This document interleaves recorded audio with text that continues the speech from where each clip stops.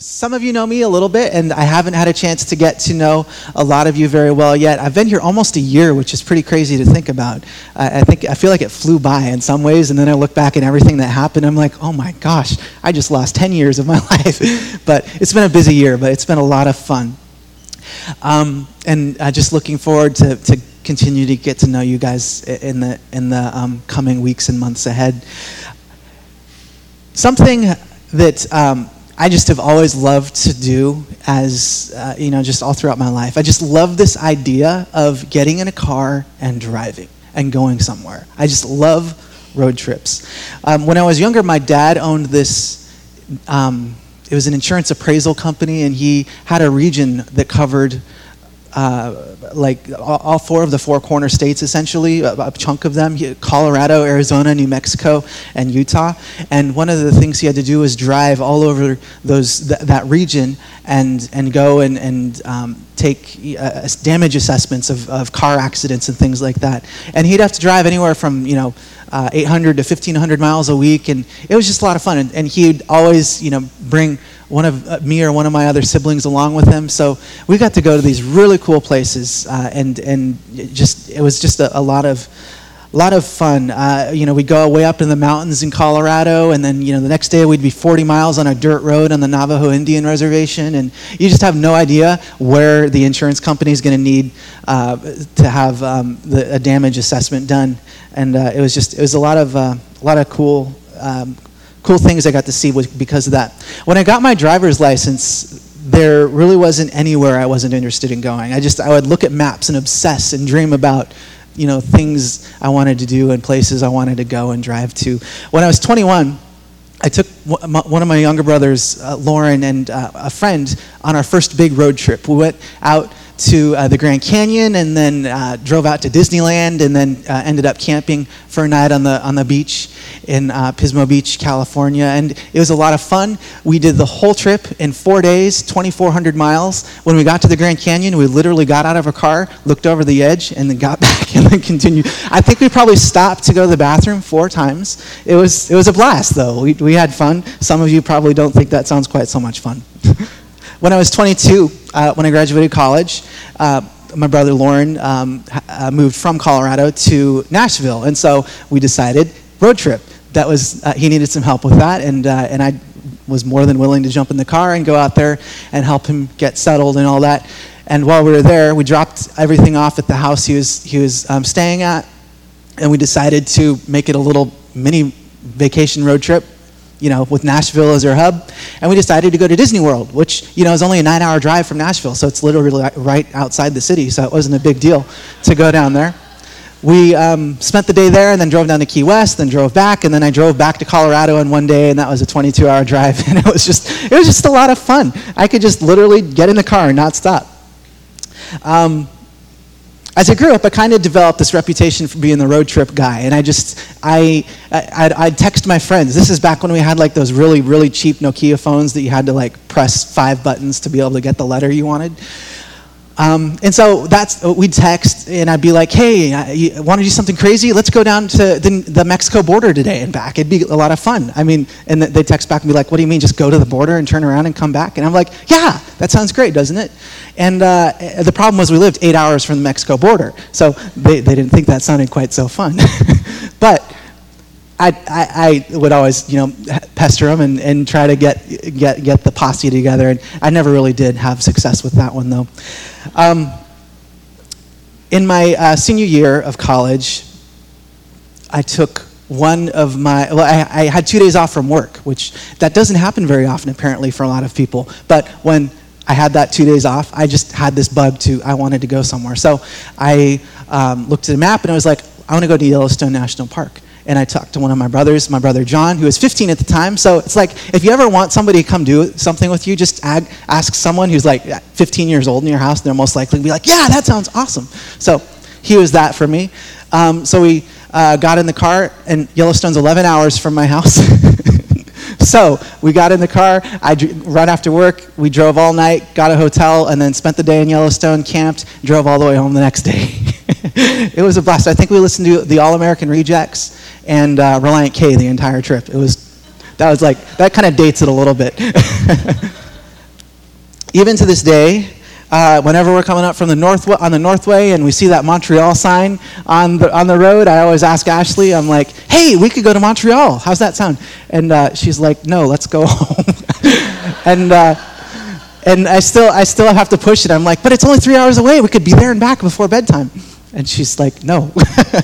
So, I don't know. It's just something that I've just always have loved to do. There's this idea of going somewhere, seeing something new and all that just and seeing what's around the next turn, it's exciting for me. And I think it's exciting just in general for all of us. And I think there's something about our relationship with Christ even that has the same sense of adventure and journeying to somewhere new and exciting that we have with that. And that's what I want to talk about this morning. Today in our text, we're going to be reading from Philippians chapter 3, verses 12 through 16. I actually didn't get a chance to look and see if the translation I have here is the same one there, so I'll just read this so I know we're all reading the same thing. But this will be our text this morning. Let's read this together. Not that I have already obtained all this or have already arrived at my goal, but I press on to take hold of that for which Christ Jesus took hold of me. Brothers and sisters, I do not consider myself yet to have taken hold of it, but one thing I do, forgetting what is behind and straining toward what is ahead, I press on towards the goal to win the prize for which God has called me heavenward in Christ Jesus. All of us, then, who are mature should take such a view of things. And if on some point you think differently, that to God will make clear to you. Only let us live to what we have already attained. Such a cool verse. It's probably been one of my favorite verses for years. I love this idea of just going and forgetting whatever we've had to go through before, knowing that today is a new day and we can just look with hope on the horizon and what's ahead for us. In this passage of Philippians, Paul is giving us this amazing illustration of perseverance. He happened to have written this letter while he was in prison for sharing the gospel. This letter in the Philippians contains some of the most encouraging and convicting verses that you can find in the Bible. We have verses like, do not be anxious about anything, but in everything, by prayer and supplication, with thanksgiving, let your requests be made known to God. And the peace of God, which surpasses all understanding, will guard your hearts. And knowing this, that he who has began a good work in you will bring it to completion. Those are from Philippians. Those are written when Paul was literally in shackles in a prison cell. Pretty crazy to think about. Paul is such a biblical hero because he exemplifies so well what it means to love and follow Christ no matter the cost. In verse 12 of this text, it says, not that I have already obtained all this, but I press on to take hold of that for which Christ Jesus took hold of me, forgetting what is behind and pressing towards the goal. In 1924, in the Olympics of 1924 in Paris, an athlete from Scotland named Eric Liddell became front page news. Liddell is the runner at the center of the story in the famous movie Chariots of Fire. The athletes in the final race were bunched together as they came to the first bend. Liddell was pushed over and fell back to the track. Quick as a flash, he was back to his feet, as though electrically charged by the incident. He caught the other runners with a few paces to go and overtook them on the finish line. It was a famous victory, a victory that set up Liddell to win the gold in the event. The crazy thing is, Liddell was not even expected to medal in the 400 meters as his primary event was the 100-meter race. But the 100 meters was run on a Sunday, and because of Liddell's Christian conviction, he decided to withdraw his name from that competition so he could actually be able to preach at his church on Sunday. So it's kind of a crazy story. And I think this idea of perseverance and just like I don't know if any of you guys seen that movie, Chariots of Fire. It's kind of older and a little hokey when you watch it now, but it's got that soundtrack and everybody's like, oh yeah, this is such a good movie. I don't know. If you want to go watch it sometime, if you like cheesy 80s movies, it's a great movie, but it's clearly 80s. But I think this idea of perseverance is something many people know exactly what it is when we see it, but when it comes to us, living that quality out, it's like it's hard. we feel like it's just, we always miss that mark. And there's something amazing when we see an athlete overcome the odds and win. I love during the Olympics when they show these profile stories of athletes to help you get to know them better. It gives you this kind of connection and appreciation to see how hard they had to work to get where they are today to be in the Olympics. How they had to walk 2 hours at 4 a.m. to get to the closest training facility that didn't even have air conditioning. And how they had to overcome some horrendous life situation like cancer or death of a spouse or child or some recuperating from some horrific accident. And it's always about this idea of overcoming to get to where they were today. In this passage in Philippians, Paul is giving us this illustration of an athlete running a race. Because so much of our relationship with Christ runs parallel to this type of perseverance and follow through that a runner needs to have to be able to be the first finish line. It's a great reminder for us to think about this kind of thing. Paul likens our journey with Christ to someone who hasn't yet arrived at the finish line, but they are straining for the goal, forgetting what is behind and pressing on till they arrive. It's a journey, and it's about each moment as it comes, forgetting what is behind and keeping our eyes fixed on Jesus. And that's one of the hardest things that we have to do as Christians, is keeping our eyes fixed and not wavering from that. You've probably heard the phrase that you don't run a marathon all at once. You run it one step at a time. It'd be cool if the Grays were here today, because they could be like, yeah, that's so true. Look, they've done like 2 marathons at once, and it's just it's crazy. I can't imagine.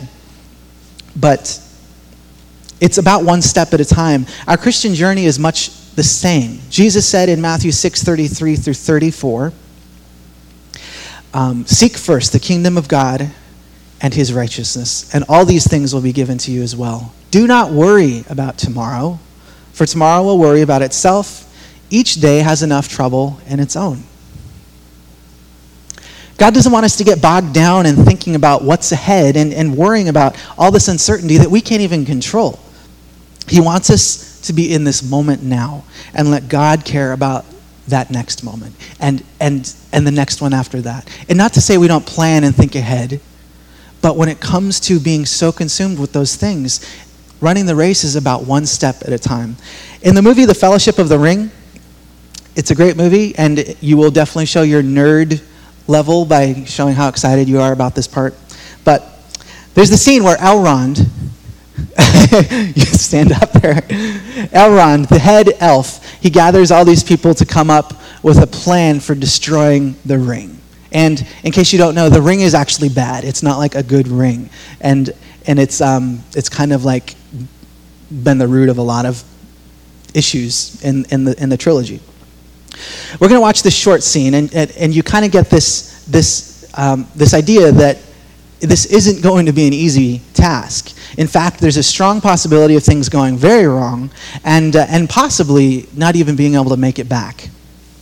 It really sets the stage for the whole story and where this goes from here. And I just want to take a minute and we'll watch this clip together. You have only one choice. The ring must be destroyed.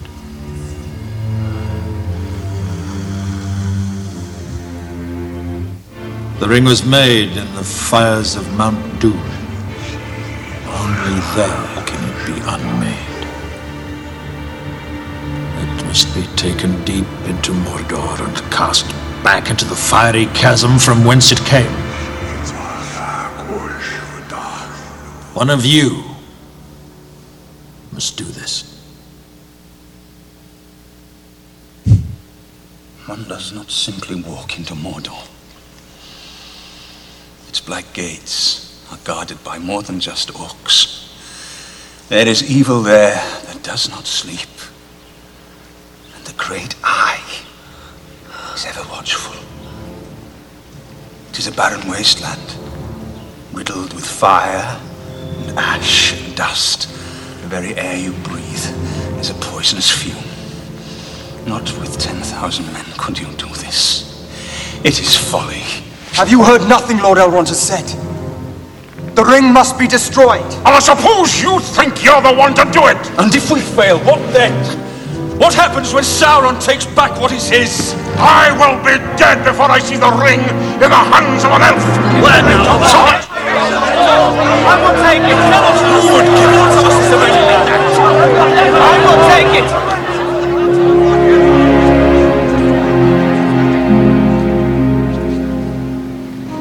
I will take the ring to Mordor.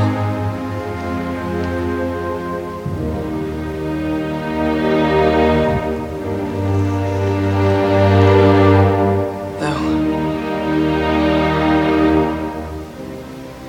I do not know the way. I will help you bear this burden, Frodo Baggins, as long as it is yours to bear. By my life or death, I can protect you. I will.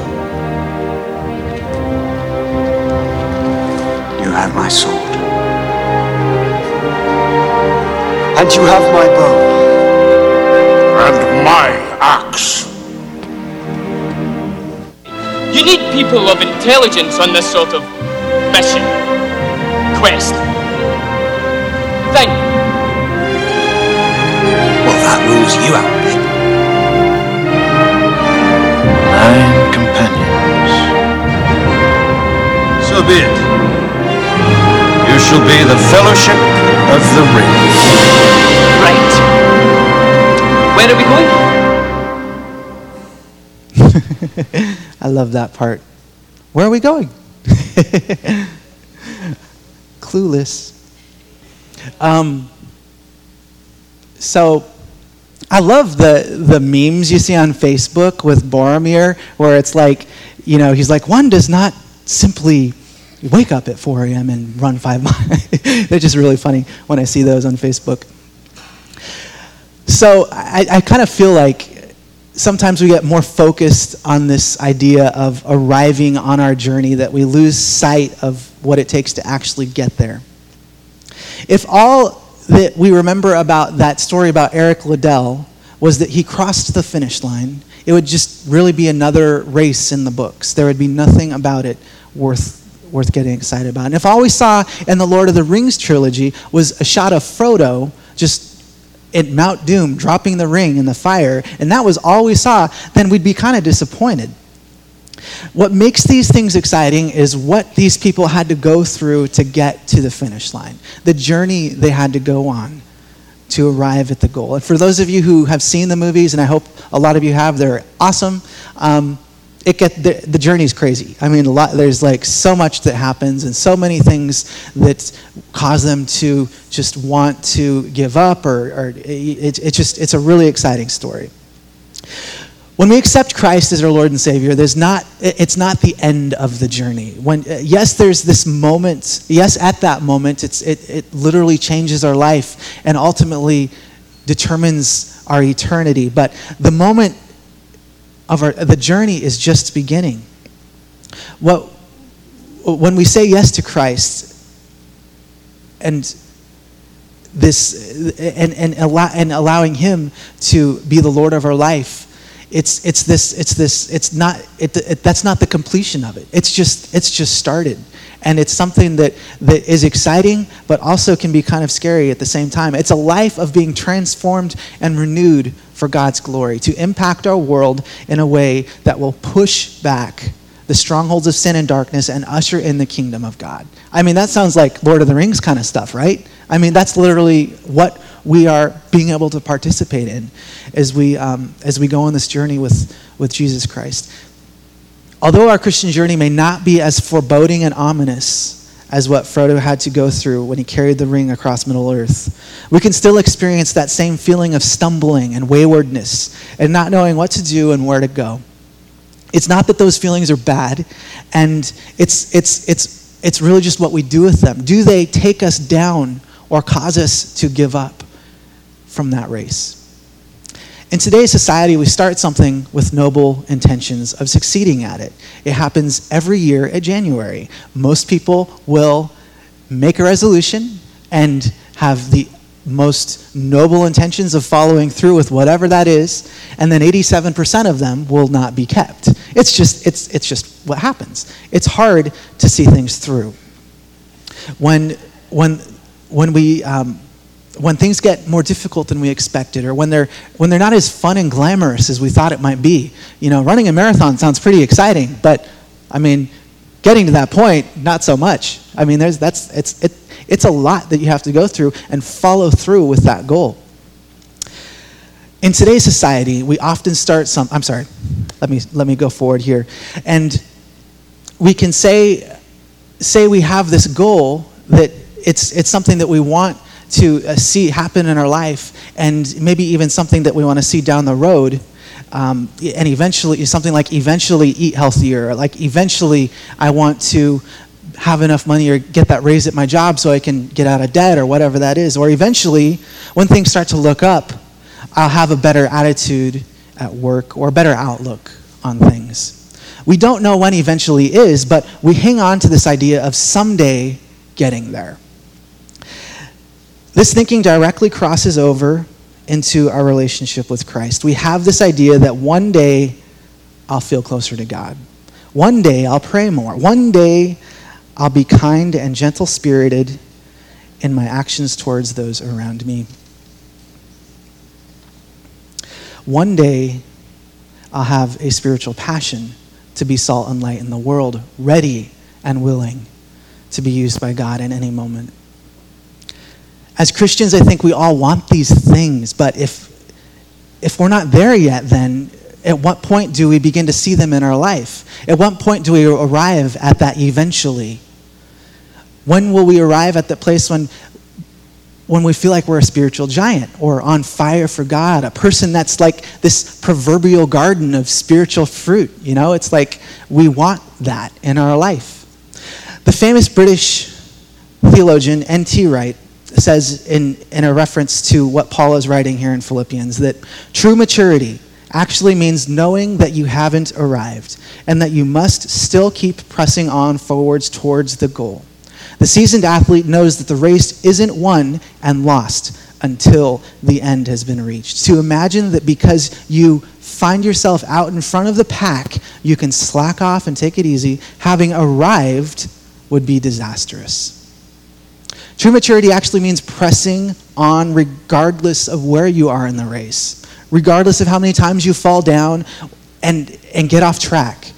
Paul says we should forget those things and get back to the race and press on. So is that it? Is that like all that's to it? I just need to work harder and not give up when the going gets tough, and press on even when I don't feel like it. That doesn't sound super exciting, honestly. That sounds pretty difficult. Fortunately for us, that's not it. As I was preparing for this message this week, I was thinking about this passage in Philippians and wondered how the Holy Spirit fits into this image of a runner competing in a race. This led me to think about some of the ways the Holy Spirit actually functions in our lives as Christians today. It says in John 16, verse 8, that the Spirit of God convicts both unbelievers and believers of all sin and righteousness. Convicts meaning he reveals to us what we are doing wrong as well as the things we are doing right. He anoints us with divine power, Acts 1:8. He guides us into all truth and teaches us all things, John 16:13. And he is our helper and our comforter in this life, John 14:26. For those of you who've played sports, you've probably encountered some of these traits in your coach, hopefully in a positive way. A coach is someone who wants to see you succeed and be all that you can be. A coach tells you what you're doing well and how you need to get better. He gives you insight on technique and ways you can master a certain skill. He calls you out when you aren't listening to his instruction and making the same mistakes over and over. A coach gives you a hug when you're frustrated and beating yourself up. He runs out and helps you when you fall down, and he gives you that bit of encouragement that you need to finish strong. His motivation and encouragement can ultimately determine whether you will be mentally and physically prepared to win. There are a couple of things I want to talk about and how the Holy Spirit works in and through us as we go on our journey with Christ. First, in order for the Holy Spirit to be able to work in our lives like a metaphorical coach, We need to be willing to be led and guided by him. We need to be coachable. We need to live in complete surrender to the will of God.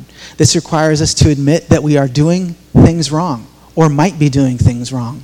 This could be anything from an area of sin, a bad attitude, something wrong that is ultimately hindering us from glorifying God with every area of our life.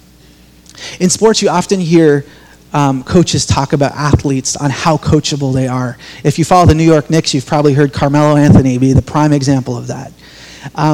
That means that whether the athlete is open to instruction and open to be willing to be told that they're not doing it right, or they need to be doing it differently, or something needs to change to improve. They're not coachable. When it comes to the way the Holy Spirit is working in our life, how coachable are we?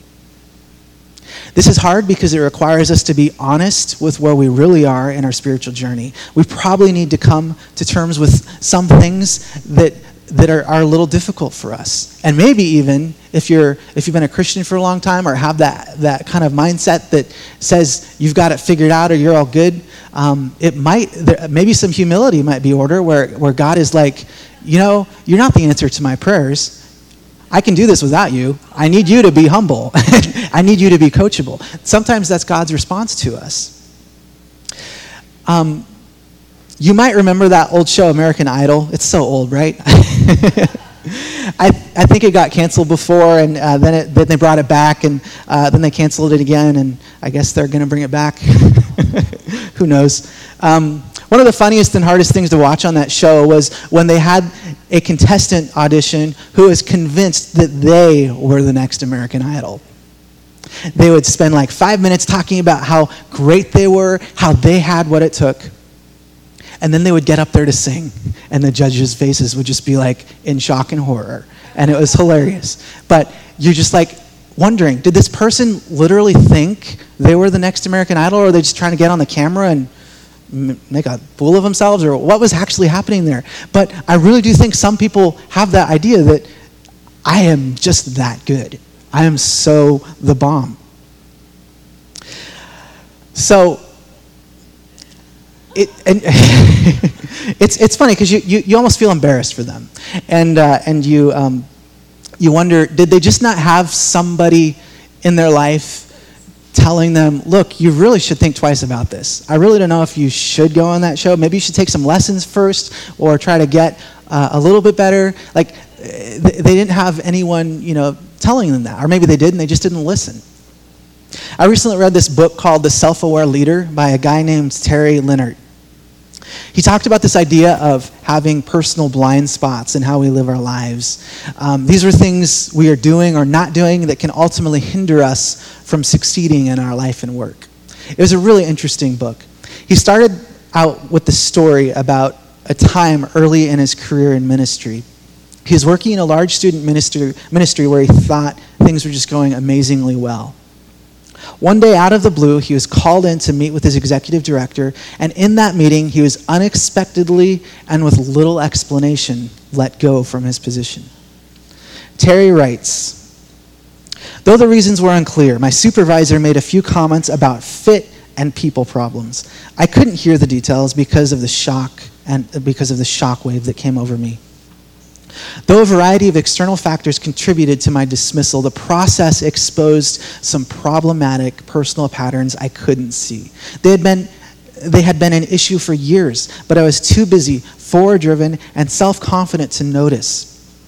Now it seemed as if a stack of overstuffed bags from my past had suddenly burst open, and I stared at a well-worn spiritual, emotional, and social mess. Some of the issues I recognized. Others, like veiled anger and a competitive spirit, seemed so alien to me. They grew more evident to me once I started to reflect on my recent life. I remembered a scene from a few weeks before I was dismissed when I exploded in anger on a basketball court with mostly unchurched high school students. I was mad and loudly arguing with very young men I wanted to share the love and grace of Christ with. Of course, they hadn't been calling fouls the right way, but what was worse is that I was oblivious to my actions and emotions and completely missed what they were signaling about me. Some of us might have a blind spot in our life, an area that might not even notice, that we might not notice right now, or think that it's something to even worry about. But that blind spot is something that could keep us from succeeding in this race. It could be a sin, a bad attitude, or anything that is not honoring to God. As a coachable follower of Christ, one of the things we need to do is develop this ongoing conversation with the Holy Spirit that starts with us simply asking, Lord, are there any blind spots in my life? Is there anything I'm missing? Something I need to surrender to you that I'm hanging on to for myself? I guarantee you things will come up. A past conversation with your spouse, something that happened at work, something you just need to make right, or something maybe a little bit bigger than that. If we develop that kind of a habit of having that kind of a conversation with the Holy Spirit, that is the kind of mentoring and coaching that will really help us finish this race strong and really make an impact for God's kingdom. Looking back at the N.T. Wright quote I shared a minute ago, it says, true maturity actually means knowing you haven't arrived and that you must still keep pressing on forwards towards the goal. Ralph Waldo Emerson once said this wonderfully deep and inspiring quote that you probably see on every Instagram account at one point or another. It says, life isn't about the journey. I'm sorry, I said it wrong. But you guys all know what I'm going to say. It's not about the destination. It's about the journey. And then you have the cheesy bumper sticker version, which is, the journey is the destination.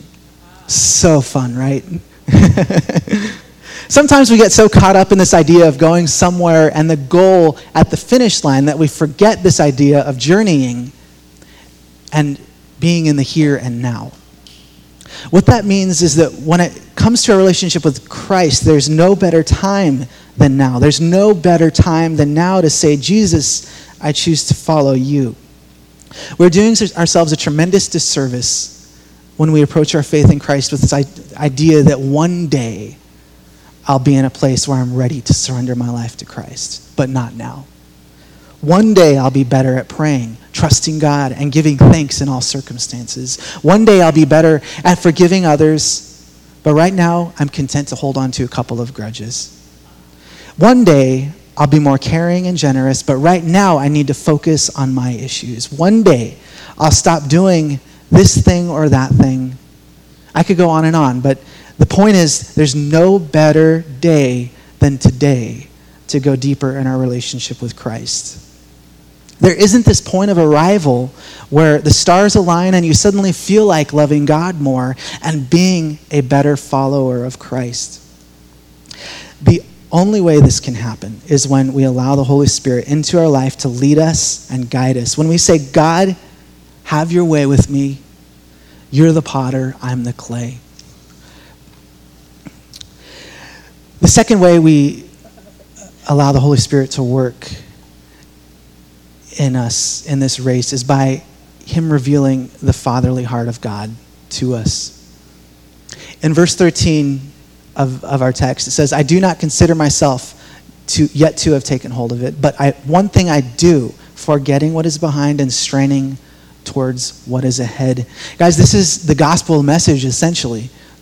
We forget what is behind, not because the only thing that matters is what's ahead at the finish line. We forget what is behind because Jesus paid the price for it. No matter the sin we lived in and how bad things were yesterday or 10 years ago, Jesus paid the price. That's why we can forget what is behind and press on towards the goal. The glory of the cross and the gospel is that all of our mistakes and all those things in our past, those have been forgotten in God's eyes. The primary ministry of the Holy Spirit then is helping us walk in the understanding of God's mercy and grace and forgiveness. We don't have to carry that burden of the past anymore. And because of that, we're able to focus on the goal. The knowledge and power of God's love in our life is what enables us to run this race, not our discipline and determination, not our own strength. There's no way we can finish if that's what we are relying on. When I was younger, I remember watching the 1996 women's gymnastics team on TV. I think it was like 12 or so. I had a crush on one of them. So, anyways. It was the year of the Magnificent Seven, and some of you might remember that. The morning after they won the gold medal, there was this picture that was on the front page of every newspaper in the country. So some of you might know exactly what picture I'm talking about. Sports Illustrated writes, in 100 greatest sports moments. Going into the final rotation of the team competition with the Russians on floor exercise and the U.S. on vault, the U.S. women held a commanding .897 lead over the Russian team. At that point, it was still possible for the Russians to take the gold if the U.S. women collapsed. The first 4 gymnasts landed their vaults, but struggled to land them cleanly, taking steps and hops. To add to the drama, Dominique Moceanu on the American team fell twice, registering a poor score. Carrie Strug was the last to vault for the United States. On Strug's first vault, she under-rotated the landing, causing her to fall and damage her ankle. As a result, the attempt was awarded a low score of 9.162. Retrospectively, after a poor performance from the Russian team and the Russian Rosa Galieva on floor, Moceanu's score of 9.2 would have been sufficient to beat the Russians even if Strug had not performed a second vault as the lowest score for each team was dropped. However, Galieva performed after Strug, and therefore Strug needed to land a second vault on her feet in order to mathematically clinch the gold.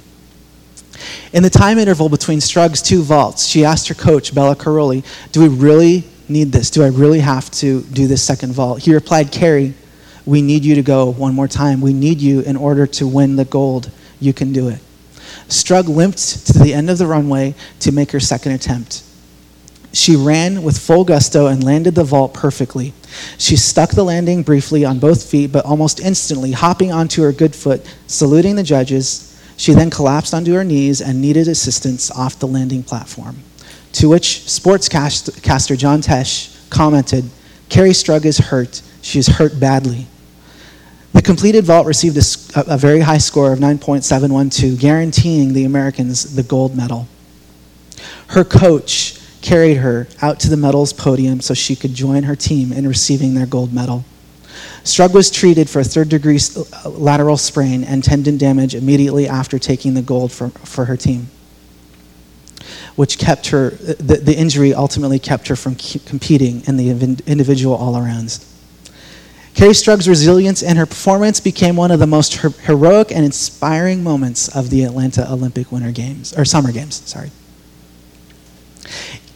And the picture that appeared in the papers everywhere was this picture of her coach carrying her with her brace on her ankle. It was such an awesome image because it conveyed this commitment and bond between an athlete and her coach. How many of you have seen this before? Most of you, yeah. And it just I remember seeing it and I'm like, that's so cool. Just seeing her having, pushed so hard and the support and backing she had from her coach. And just that almost father heart of God you can kind of see in this picture where we fall and we struggle and God is there waiting to pick us back up.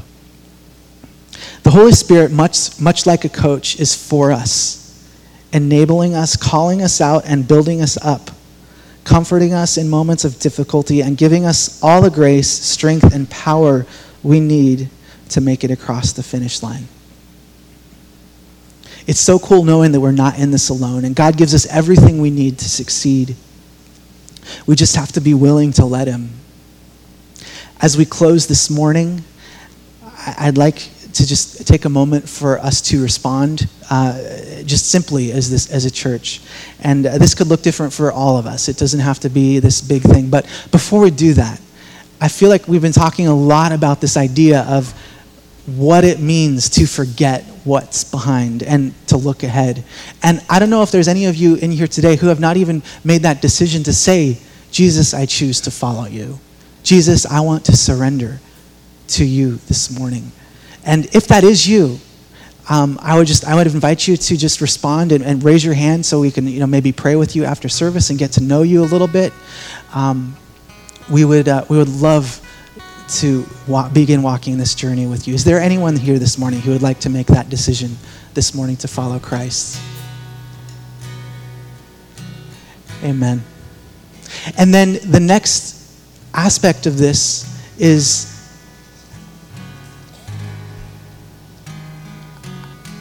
are there things that we feel like are keeping us from running the race with all we got and being all that we can for Jesus Christ? Are there blind spots in our life?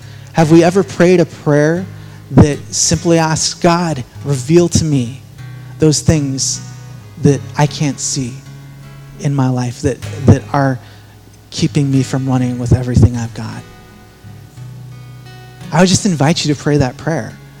Maybe on a regular basis, just be like, God, what am I missing today? Can you help me, speak a more loving word to somebody? Or how can I be more Christ-like in that circumstance?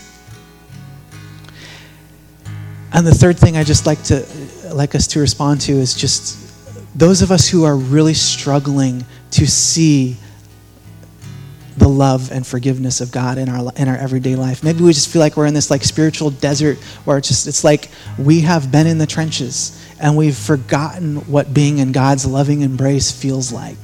And we just need that this morning. I just want to invite all of us to stand. We're going to sing this song together, and just think about those things we've unpacked this morning about what it means to being empowered by the Holy Spirit as we go on our journey with Jesus Christ together. Let's sing this.